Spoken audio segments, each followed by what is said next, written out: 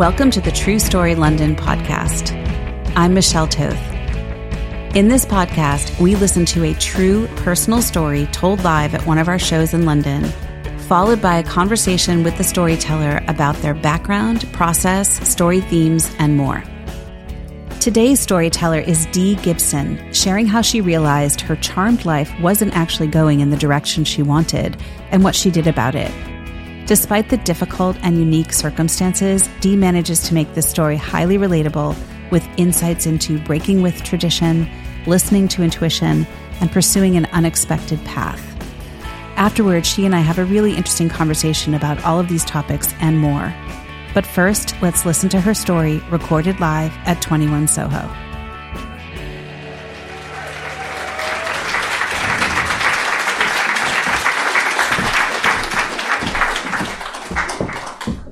It took me about 30 years to figure out I'm not just a walking head. Because up until that point, I'd marched through my life to somebody else's tune. And I just kind of thought, well, this is life. This is what you do, isn't it? So I was born in London to Sri Lankan parents who'd come over here for my father's career. And we lived in one of those kind of tumbling down East End houses with no heating and 6 of my father's brothers, all studying too, doctors, accountants and lawyers, right? In Sri Lanka, education is everything. And my parents were very ambitious and a baby really wasn't going to cut it. So they sent me back to Colombo to live with my grandparents out there. And I was pretty naughty, but I remember nothing but abundant love and chocolate. And I used to dance around and we played hide and seek, and my granddad used to take me around Sri Lanka with him. He was an engineer, around to all these building sites. And by the time I came back to London at the age of 4, I was quite podgy. I had a terrible bowl haircut. I couldn't speak any English, and I had a sister. So my parents promptly moved us out to the suburbs. They wanted a better life for us, and they, sent us to a private girls' school. And me and my sisters were the only brown girls in the school. And at home, it was all about education. So anything less than an A wouldn't cut it. We did the whole Sri Lankan thing, extra maths lessons, elocution, piano, dancing, you name it, we did it. I used to be woken up early on a Saturday morning to watch TV. Don't get excited. It wasn't Tiswas or Swap Shop. Oh no, it was men in brown suits on BBC Two telling you how your brain worked. I did have a party once. Yeah, it was a coming of age party. So the world and its brother turned up to my house because I'd started my periods. So school was my escape. It was my freedom. And I was hanging out with Penny Smith. And Penny Smith had curls and a ruffled collar and a pearl necklace, even at the age of 13. And I so wanted to be like her. So I morphed myself into a brown Penny Smith. I even took up smoking. I smoked behind the bike sheds and I got caught and suspended for it. But everyone loved me. I was just like them. So I shortened my name to Dee. I wanted to be an architect, but it wasn't part of the Holy Trinity. It certainly wasn't in the Sri Lankan guidebook to how to raise a good girl. And, I really didn't know how to fight my parents on it, so they were well-intentioned, and I just allowed myself to be corralled into a more traditional career. So I left university. I swapped my ruffled collars and pearl necklace for a sharp 90s suit, and I started to climb the ladder in the city, a career in finance. God, it was boring. It really, really was. And I anesthetized myself and I kind of skidded through my 20s in a haze of fags and wine and dance floors and hockey pitches and climbing this so-called ladder wherever it went. And I remember thinking, I'm just a walking head. So it came around to 1999. Y2K was looming. I was 30 by this point. People were getting engaged. And I thought, oh, Christ, my ovaries are about to expire any minute now. And I'd managed to swerve all the introductions to eligible Sri Lankan bachelors, and I got engaged to my English boyfriend. But then somehow we swapped the zinger burgers and the dance floors for competitive 3-course meals served up to really middle-of-the-road jazz. Everyone was talking about their house prices, having babies. And I thought, I don't know about this. But I put it down to pre-wedding nerves. And then something really strange happened in January of that year, this thing that I'd been in control of from the neck down for 30 odd years on dance floors and hockey pitches and climbing that ladder stopped working. And I couldn't make a 20-minute tube ride without getting off hyperventilating. I spent January in the loos at work having panic attacks. And I thought, oh, this is not right. So I pulled the plug and I called time on my wedding 6 months before the big day. So as you could imagine, the stuff hit the fan in every direction. But my fiancé realised that I was just a walking head and that I was frustrated in life. And he also realised we weren't actually right for each other. And he said to me, you know, it's just a shame you left it so late and it was so public. But I understand. And you know what? I want change too. I'm going to go travelling. I'm going to take a year out and I'm going to travel around the world. And I suggest you take a leaf out of my book and follow your heart. And I remember that lunch really vividly. And he walked off into the distance with his bag slung over his shoulder. And I felt relief from head to toe. I had quite a wild weekend. Monday came and I'm coming home from work and my phone rang. And somebody told me that there had been a terrible accident and my fiancé had died. Yes, so that was the first time I lost my head and my legs collapsed. I don't actually remember getting home. And his family scooped me up and asked me to speak at his funeral. And I remember at the very last minute thinking, Christ, I don't think I can do this. I was panicking. And then, boom, I heard his voice. Don't you dare. You get up there. You owe me this. So I did. I got up and I publicly declared my love and respect for my friend. Obviously, something like that messes you up. We were all messed up and I went back to being disembodied in the city. And then about a year later, I found this advert for an interior design and architecture course. And I thought, oh, this could be interesting. So I signed up. And at the end of the year, I literally had come alive. At the end of the year, I had a choice. I go back to my 10-year finance career. I was doing pretty well on that ladder, or start right from the beginning, which is quite a scary thought at the age of 32 when your parents are talking to you about sitting on the shelf and saying, interior, what now? But I remember that conversation with my fiancé, and I thought about all of the opportunities that he didn't have. And I thought about that voice that said, you owe me this. And I thought, oh, fuck it. So I dived into my new life. That was 20 odd years ago.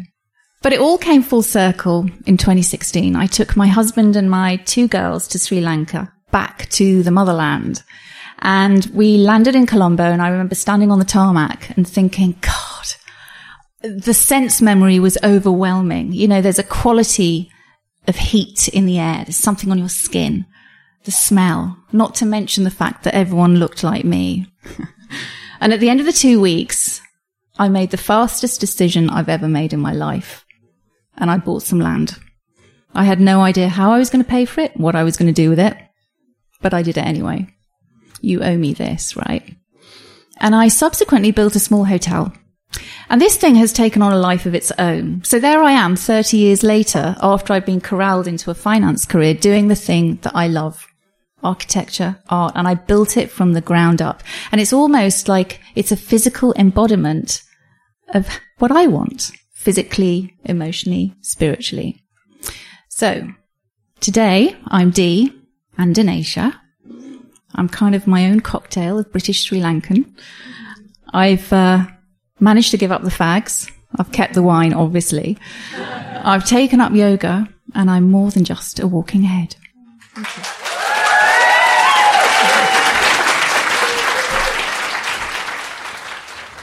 Dee, welcome to the podcast. Thank you, Michelle. I'm so happy to be here. I'm very excited. How does it feel listening to that story back after so many months? Oh my God. It was amazing to hear it back, because when I was up there telling the story, you're telling your own story, so you know what's coming next. But I was so wanting to make it perfect that I think I was very conscious of what I was saying, not really listening necessarily and tuning into the moment. So it's just really nice being a listener. I mean, there's so many elements to it I'd love to discuss more. For example, your upbringing. You're in this home with your parents and your 6 uncles. Mm-hmm. What was that like? Yeah. Can you remember? Yeah. I mean, I remember the house being just cold and dark and big, but then I was only kind of 4, so I suppose it was going to be like that. But I do remember it being a very lively, happy place. And I'm very close to my uncles, or I certainly was at that age. And because it was their eldest brother and I was the eldest child, the only baby around, so I felt just a lot of love. So I have these really strong memories of my uncles kind of, oh, Dinny, and sort of playing with my cheeks and bouncing me up and down and giving me lots of chocolate. And it was incredible. And then we had to move, you know. I came back and my second sister had already been born, so it was time to get some space of our own. So life in those days was interesting because it must have been really strange. I don't remember not speaking English, but I do remember going to primary school. And I'm lucky in terms of not ever being aware of any sort of direct racism. But I do remember being in the primary school. There must have been moments when I was picked on because coming home and speaking to my grandmother, who was living with us and quite fearsome. You know, she was one of these really cute little grandmothers with big bottle lens glasses, so her eyes looked really big, but she was fearsome. You know? She's like, you go into that school and you get that boy. So I was kind of taught by her, really, to stand up for myself and maybe just have a bit of a spine from quite early on. Oh, what a gift. Yeah. To have both the role model and the encouragement, the coaching. You go back. Absolutely. You go back. I remember sort of trying to fit in with people because I suppose we must have been in the minority in that school, but always having lots of friends. Well, I love the part about fitting in and being the brown Penny Smith. I mean, I love it in the sense that it's interesting. You use the word morphed. Mm-hmm. I morphed myself into a brown Penny Smith. Yeah. Were you similar in some ways, or was it all? Yes. Yeah, I think we were. I think we probably were. I mean, she was a very good friend of mine, and I had great friends at school. But it was weird because I had this life at home, and home was 20 miles away from school. Oh my! So we'd walk to the end of our road, 7:30 in the morning, and there'd be this sort of little straggly group of local kids going from our place to Bedford. So the minute I stepped onto the coach, I was me, but I was an English version of me, if that makes sense. And school was my social life. And then I'd come home at weekends and in the evenings and I'd watch some TV. There was lots of studying. And it was much more the traditional background. It was get your books. Why didn't you get an A? What do you mean it was an A minus? You know, that kind of thing, you know, the typical thing that you'd expect. I didn't feel like I wasn't being me, but I felt like I really extra specially wanted to fit in when I was at school. Because I was the eldest cousin and the eldest child, and we were 20 miles away, and we were sort of Sri Lankan, essentially. It's not like my parents were really hooked into British culture. And obviously fashion, especially in the 80s, really came along. It was that real new romantic thing, wasn't it? The ruffled collar, you know, all the stuff, backcombed hair, the works. The day of the pedal pusher arrived. And my mum, I came home from school one day and she said, I've got a little surprise for you. And she never really did anything like this. Not because she didn't want to, I just don't think she had any time. But she'd obviously been gripped in a moment of shopping and gone and got me these pedal pushers. But they weren't the really nice slinky pedal pushers that all my friends wore. They were like those kind of Henry VIII type things that sort of did up with a button underneath. And it was just, oh God. I mean, even she laughed, bless her. She said, yeah, we're taking those back. I love it. I love it. Okay, so you talked about going off to uni and a career. You ended up in the city being kind of moved along by other people's expectations. Mm-hmm. You said, I didn't know how to fight my parents. No, I didn't. I didn't know how to fight my parents when I left for university. I mean, it was all very well intentioned, you know, because education is so big in Sri Lanka. And as we know, it's the way out of quite a poor lifestyle. My parents were, you know, fairly well to do back home, but my dad worked his socks off to build his career. I mean, the long and short of it is that he didn't understand. He just didn't see how I could make a career in architecture work. So engineering was his choice and I just kind of went along with it. And then when I graduated, I said, yeah, I'm really not going to be an engineer. I sort of vaguely remember him saying something along the lines of, yeah, well, I understand that wasn't your choice. So, okay, accountancy then, that's what you're going to do. Although I have to say, to be fair, I learnt a lot about people towards the end of that sort of part of my working life. I learnt a lot about people, learning as well how to navigate differences of opinion and get consensus and all that kind of stuff. So I think, I mean, as a business person myself, I think that business training is a gift for any other career. Absolutely. Because you still have to organize your career or your business or your efforts in the world. And it can just teach you so much about how to do that. Yeah. So having that background has definitely served me as I've pursued other things. Yeah. Yes, Yeah. I agree. But what I was thinking about in terms of the 20% not utilized is all this the creative side of you and the person that's so moved by aesthetics and design. So I want to get into that in a little bit.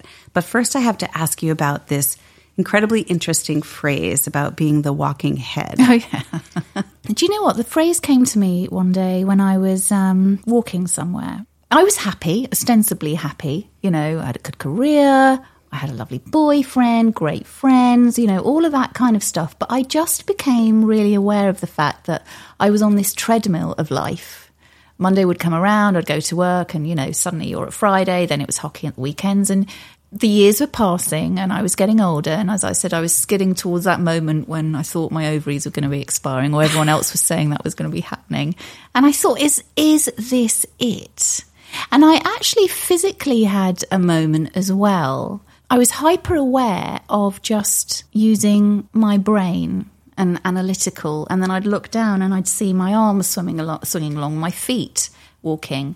And it's only now that I'm sort of on the other side of that and I don't see myself as a walking head anymore. And I'm very aware of emotion. I will actively make a point of walking on grass or on gravel and not on concrete, for example, because I can hear that crunch and I'm connected to my feet and I can feel the heat in the air. I always had lovely conversations with friends, but now I'm really aware of people I like and the emotions that I feel in my body. Yeah. It's much more bodily experience. That sort of embodied versus disembodied. Yes, and yes. being integrated, Yes. like mind-body. So during those years when I felt like I was a walking head, I think, well, I was obviously unhappy because I had to go and make all these sweeping changes and I didn't know, but my body ended up telling me. And I often think I've got 2 daughters now and I'm really hyper aware with my eldest one who's sort of heading off to university now. And I talk to her quite a lot, probably annoyingly so actually.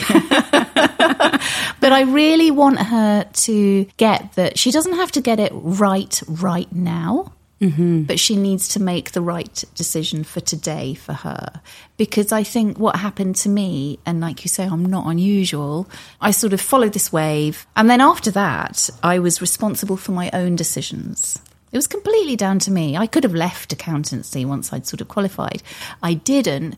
But, you know, just that 1 or 2 degrees away from where you want to be, 10 years down the line, you're so far away. You're so far away. I couldn't help but laugh at this concept of competitive dinner parties that you were describing. Which still go on. Absolutely. And it so reminded me of this time in my life shortly after I finished business school. And I was so struck by how boring my life was going to get if I stayed only on that path. Yes. And so I found that we had different tactics. You were like, let me stop this train that I'm on right now. Like, let me take it. But for me, the way that I approached it was I started deliberately getting involved in filmmaking and writing and surrounding myself with creative people. Yeah. And that really helped to balance out my social circle, which made me feel so much better in the world. So I wasn't personally the creating. I was involved, but I was still in my day job because for me, financial security was just so important. It was like top of the list for me.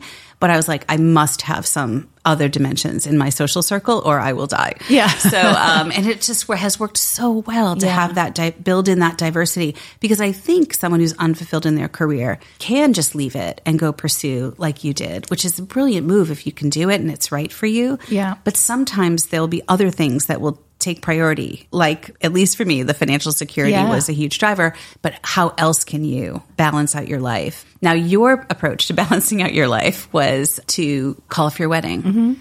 So that was a huge decision. Yeah. And I was so struck by the line in your story where you described your fiance saying, "It's just a shame that you had to do it so late and so publicly, but I understand. I know he was incredible about it, really, because we did remain friends after we split up, which was incredibly generous of him, given the circumstances of the split. Because he was right. I had left it too late. To be honest with you, I had been worried for quite some time, and I confided in friends. But I think that the person that I listened to probably the most, she and I got on really well. A very good friend, and it was good advice, and for most people it would be good advice. She said, it's just pre-wedding nerves. It's just pre-wedding nerves. Just buy the house. It's fine. It's only bricks and mortar. Everyone goes through this. And if it doesn't work out, it doesn't work out. And I think for many people that would be right. I probably should have maybe delved a bit deeper into it. But to be honest, then, like I said, my body took over. So you're in this walking head mode and your body says, my turn to speak up, and lets you know this is not okay in such an extreme way. So you're having panic attacks, and it was really strange. It was really, really strange. I mean, I went to the doctor about it because I couldn't understand what was happening. I couldn't, get on a tube. I lived in Clapham and I was commuting to Embankment, the Strand. I mean, really not a long commute. I used to have to get off and just sit on the side. I was hyperventilating. Probably the most defining moment was I was on the 4th floor of my office building, and I had an office which had sort of a glass wall overlooking an atrium. And there was one day when I kept having these moments where, when you go up or down in an elevator too quickly, you have that feeling. Yes. That's how it felt. I don't think I directly connected the two at the time, but I also had this overwhelming, this is not right for either of us. Wow. And it sounds like your fiancé agreed ultimately. Yeah, he did. I think he knew, and I don't know, we were at an age where I suppose you feel everyone else around you is getting engaged and you're with someone you love. Right. Sounds you're like a wonderful happy, person. Yeah. But suddenly saying yes for the rest of your life, and you're thinking about, okay, next comes babies and all of that kind of stuff. These are, if it works out, and these are things that would just make me think, I'm really not ready at all. Sure. Yeah. And you described your friend giving you the advice of, it's just pre-wedding nerves. And I think that we have often the very best intentions when we give our friends advice, when we give each other advice. And I always try to distinguish between when I am saying what I would do if I were in your shoes versus what I would do if I were you. Yes. Because if I'm you, I'm really trying to get inside your experience and your values and your frame of mind and help you make the best decision for you, versus what so often happens, which is we skip over and we're like, well, if I were about to get married, I could not possibly call off a wedding. That will be so embarrassing and be so expensive and be this and be that. Yes. And end up making, essentially convincing someone who's trusting us. I think that's absolutely right to make that distinction. Because sometimes people really want you to tell them what to do. Yeah. And they'll come right out and say it. Just tell them, tell me what to do. I just want someone to tell me what to do. It's very hard to say, I can't, because I can't know what's exactly right for you. So then is, I think, a good time for questions. Yeah. And asking someone where it shows up in their body, like, where are you feeling it? Is it in your chest? Is it in your gut? Is it in your throat? Just as a signal to tune in. I think just being a person feels pretty fraught at times until you get to a place where you're kind of comfortable with yourself. And what ends up happening is there's a sense that if I let my emotions out, they won't stop. Like, if I let myself cry, I might never stop. And so this sense of control, ultimately, I think it is. Staying in our head is this false sense of control. I think I can control how I think, and I'll manage the rest of me. Yeah. I will tell the rest of me what to do. Exactly. Until it rebels and says, my turn. Yeah. And that's what was happening for you. Yes. Dee, it's so sad. Thank you so much for sharing this incredibly tragic moment in your life where you lost your fiance who had become a friend and was clearly an incredibly important person. The moment in your story where you described his family scooping you up, I love that phrase so much. It really seems to capture something. Yeah. Well, they caught me. Yeah. I mean, that's what they did. When we split up, we lost contact. And I guess I was the evil ex-fiancé, which is absolutely right. You know, of course, I was the one that called it off, and so they would be protective and all. So to then turn round immediately with no pause whatsoever and to just kind of bring me in and include me in all the kind of dealing with the grief and the bereavement and all of that kind of stuff was just, they're just amazing people. I like the realness of this story, which you didn't leave that tragedy and go pursue your life, you know, the life you have now. It took time. Mm-hmm. Yeah, it was about 18 months before I started making changes. And to be honest, I don't think I was particularly healed by the time I moved on, but it was part of the healing process. I'm not sure anyone ever heals from that. Would I say I'm healed now? Probably not. But I definitely think it was a landmark moment in my life that makes me think about the decisions I make now. So, you know, he's very much there when I'm thinking about not doing something I want to do because I'm fearful. I mean, obviously there are things that I can't do because, like you say, economic security and all of that kind of stuff.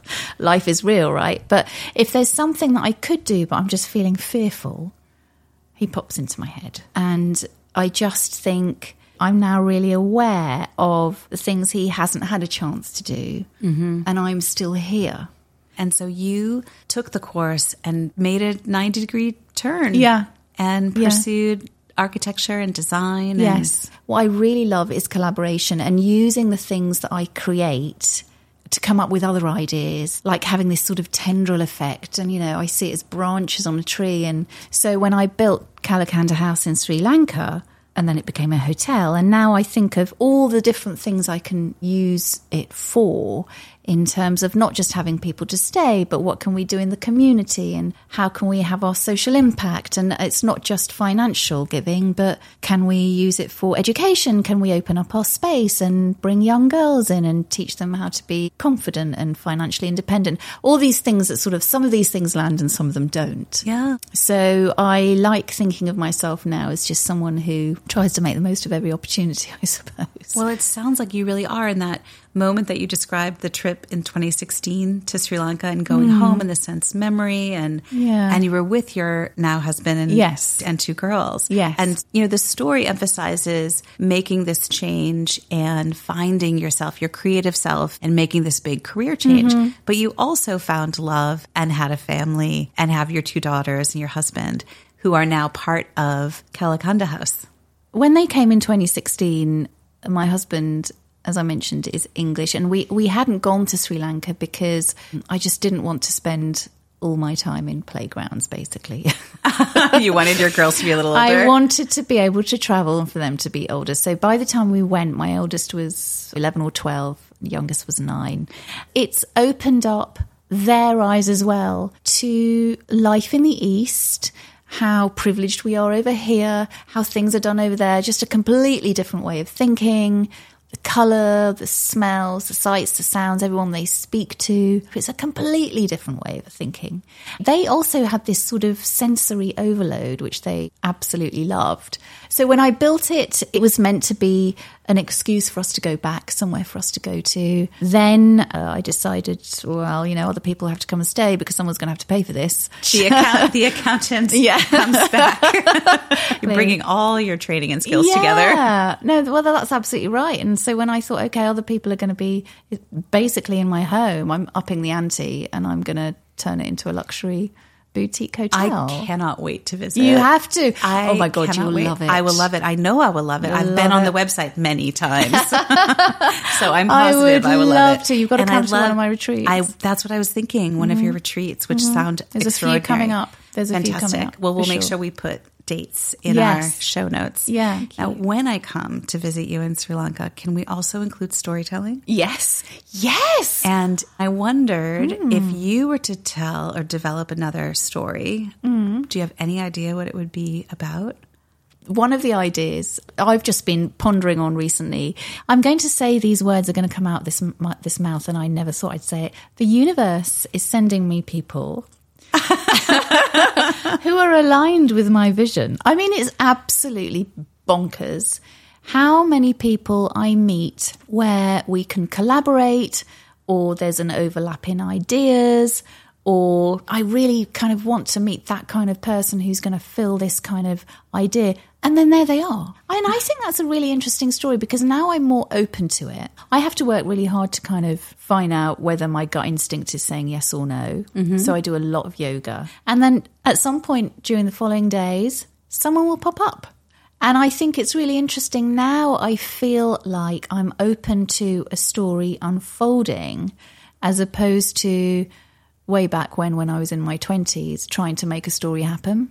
And thinking about the people in your life, there are a couple of teachers here and there. I look back now with a different sort of lens and I think, oh my God, that person actually had a massive impact. I remember my chemistry teacher, my A-level chemistry teacher, and we were doing our mocks and I hadn't revised. Mrs. Porter, her name was, Mrs. Porter with the shoes. And I hadn't revised and I went in to this chemistry mock and everyone's sitting there sort of busily writing away. I thought, oh, God.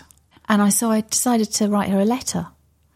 And I said, "Dear Mrs. Porter, I'm not going to insult your intelligence by pretending I revised because I haven't. So I'm going to write you a story about my life instead." So I spent 90 minutes telling her about my home life. This is when I was 17. Oh my God. Handed this paper in. I thought, oh God, I don't know how that's going to... Anyway, the long and short of it is she never told anyone else in the class. And when she then handed out the marked papers, she said, "Danisha, can I have a word, please?" And one of the things she said was, "Why don't you write?